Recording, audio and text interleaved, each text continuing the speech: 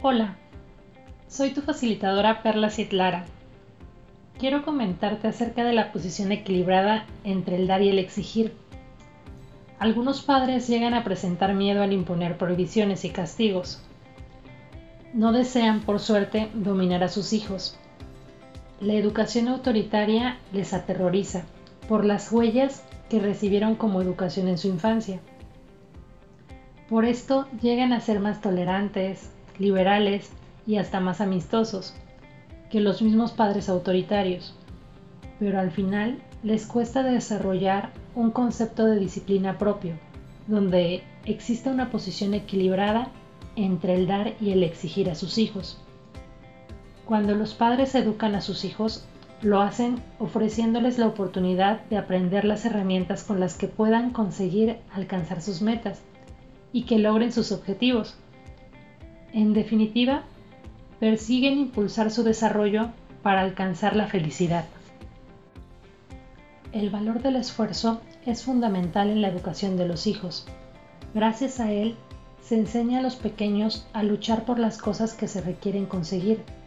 Se puede definir como la voluntad y las ganas para lograr un fin pese a las dificultades que se vean encontrando por el camino. Cuando los padres cruzan los límites de la exigencia, sus hijos sienten que siempre se espera lo mejor de ellos, pero que nunca llegarán a satisfacer a los adultos con sus esfuerzos. Cuando los niños creen que sus esfuerzos son insuficientes, hay consecuencias significativas, como lo es la baja autoestima, la insatisfacción, la excesiva competitividad, la baja tolerancia a la frustración, el que el niño tenga un ambiente estresante de manera constante generando la ansiedad y la resignación. Cuando los niños se esfuerzan y ven que no llegan a la meta que creen que debían de lograr, entonces deciden abandonar el esfuerzo.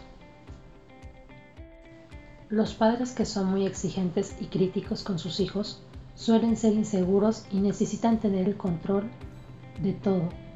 Para hacerlo, suelen llevar un estilo educativo autoritario, donde se marcan las normas y las decisiones de manera impositiva. La solución a las altas exigencias no será tomar el papel contrario al autoritario, que es ser irresponsable, dejando a los niños sin objetivos ni metas. En realidad, los padres deben de aprender a guiar al niño y no forzarlo. Así lo acompañarán e impulsarán hacia las metas y objetivos dentro de su educación. Se trata de dejar de ser un padre autoritario para comenzar a desarrollar la empatía en tu hijo. Pero, ¿cómo es esto posible? 1. Escuchándole activamente. 2. Reconociendo cuáles son las habilidades con las que cuenta y cuáles llega a hacer que realice con una mayor dificultad. 3. Dejando que tome su tiempo para hacer las cosas. 4. Dándole acompañamiento para practicar y desarrollar las habilidades que le interesan pero que se le dificultan. 5. Confiando en sus habilidades para lograr las metas. 6. Siendo coherente a la hora de pedirle su esfuerzo. Habrá momentos en los que pueda pedir más, pero habrá otros en los que no se pueda. 7. Siendo afectuoso y cariñoso, animándolo cuando fracase, en vez de hacerle sentir culpable. Y 8. Enseñándole que el esfuerzo que invierte a sus proyectos es más valioso que el resultado en sí.